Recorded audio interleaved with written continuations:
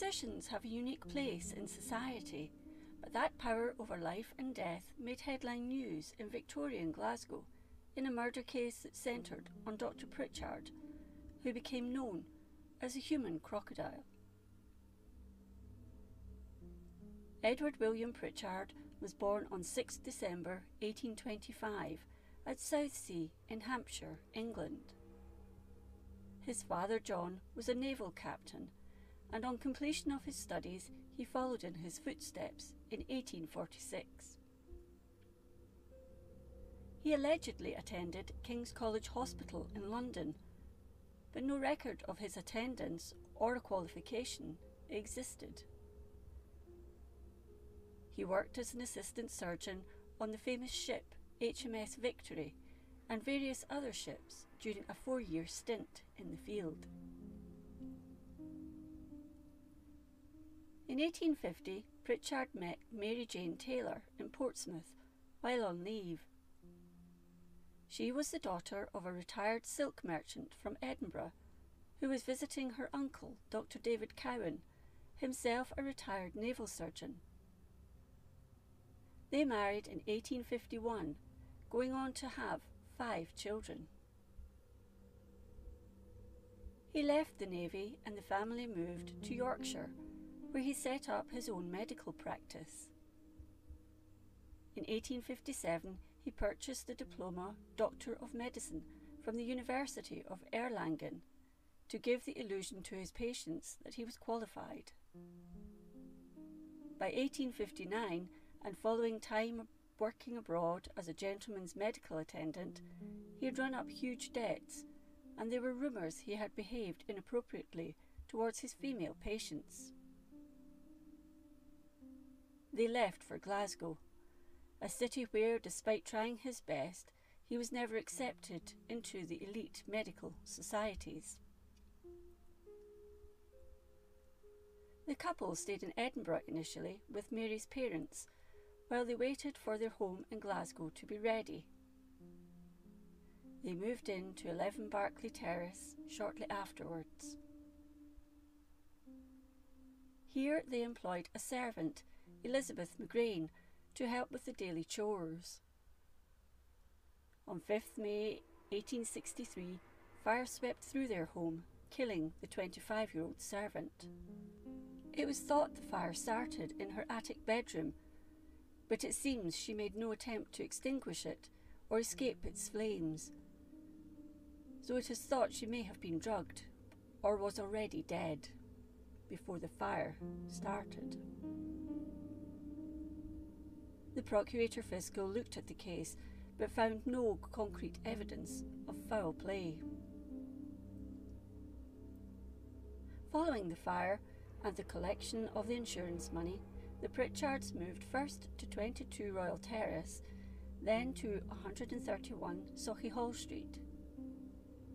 In October 1864, Mary became ill, so her parents invited her to stay with them in Edinburgh so Jane, her mother, could look after her. She recovered and decided to return to Glasgow in time for Christmas, but became ill once more, so her mother moved in to care for her on 10th February 1865. Shortly afterwards, 70-year-old Mrs. Taylor also began to feel unwell and died on the 25th.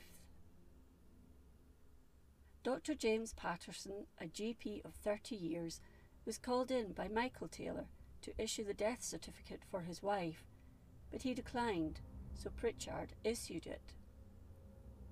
He stated the primary cause of death was paralysis and apoplexy.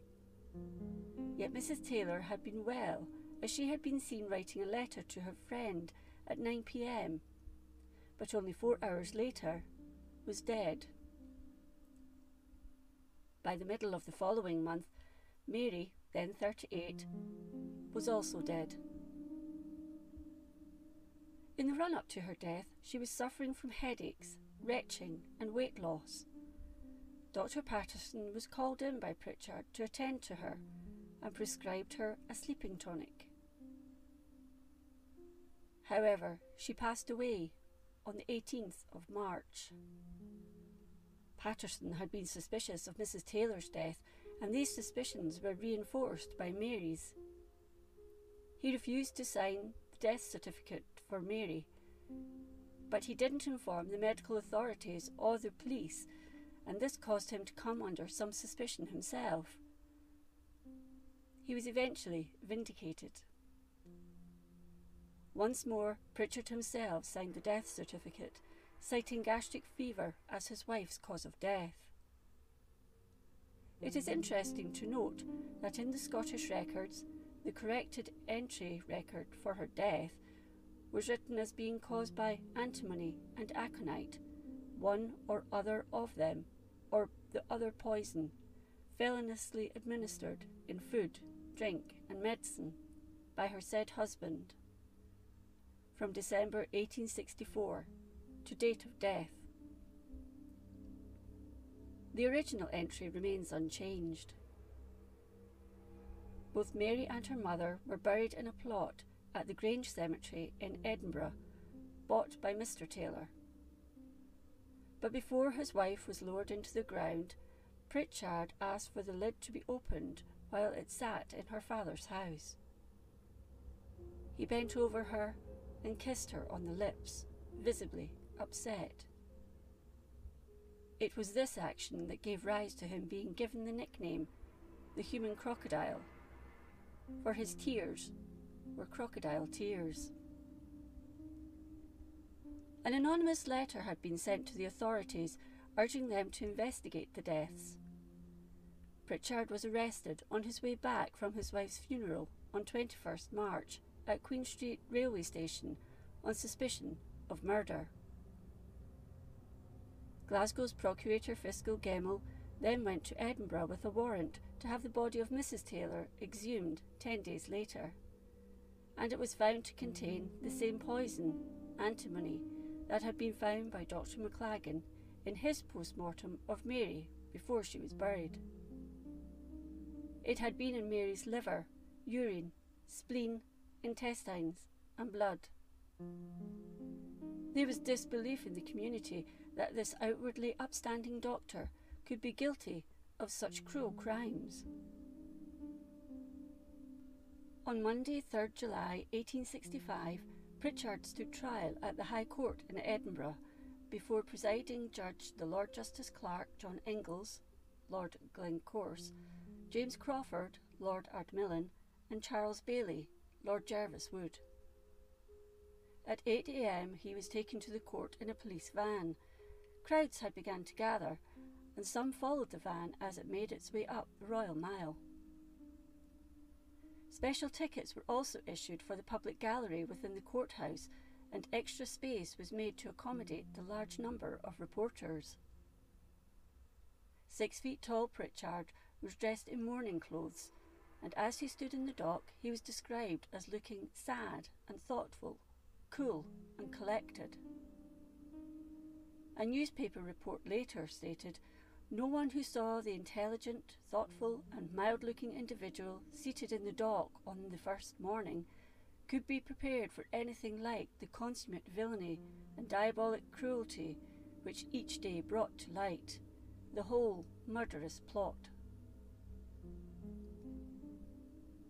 Over 30 witnesses were called by the prosecution, with most of the testimony coming from servants who worked in the Pritchard home. A correlation between his handling of his wife's food and her bouts of illness became self-evident. It also came to light that he was having an affair with a 15-year-old servant called Mary MacLeod.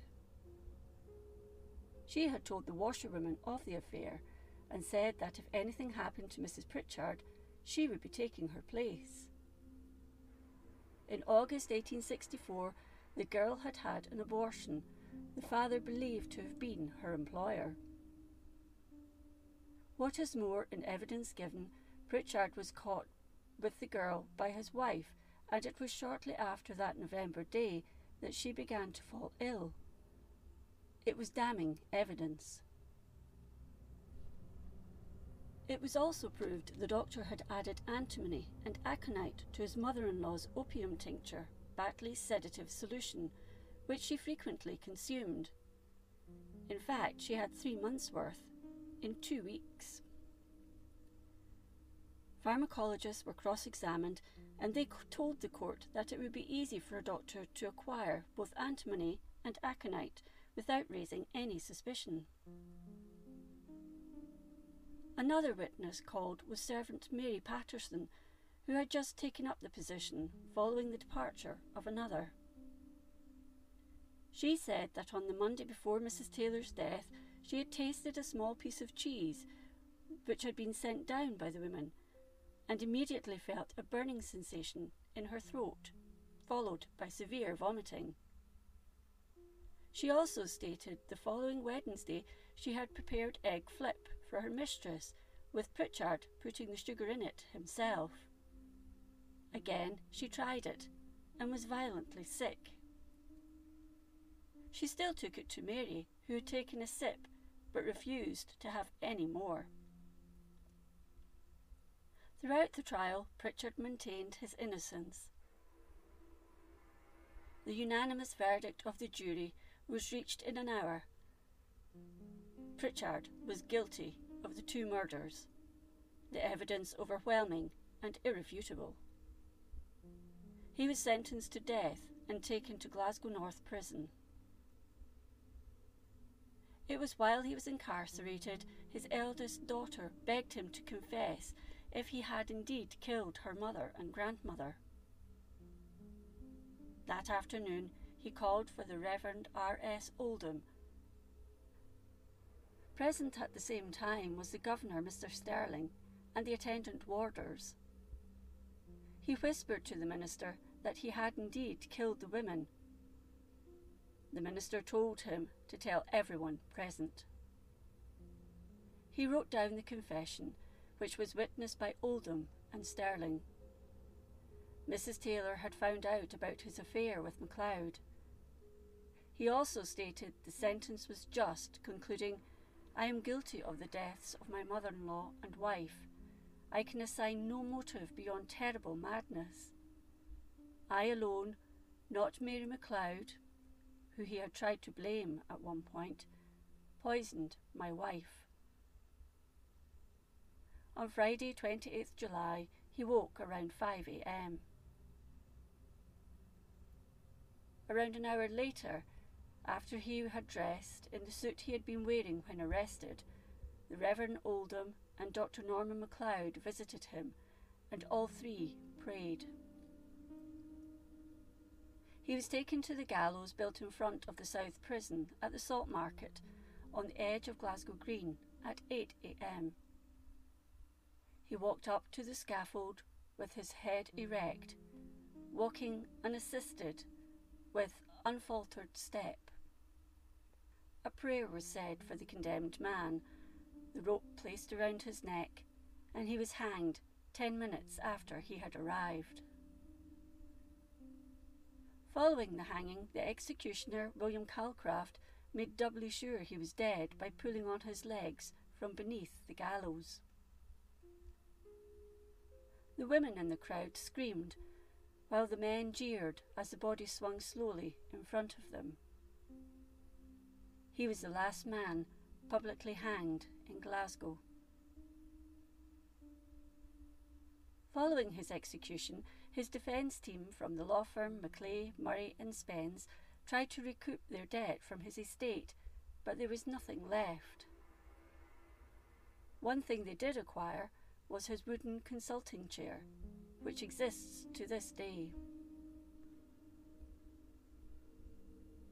In 1910, when the High Court was being built, workmen discovered a grave in the old murderer's graveyard at the prison with the initials EWP, Edward William Pritchard. The boots Pritchard had worn when he was hanged were found under the small stone slab, still in pristine condition. So why did Pritchard kill these women? Generally, it is accepted there are 6 main reasons for murder: gain, revenge, jealousy, elimination, power, and conviction. It would seem the Doctor may have fitted into a few of these, but possibly he did it just for fun. He may have felt some sort of gratification or pleasure from watching them die over a period of time. As the years have passed, the human crocodile case still intrigues to this day.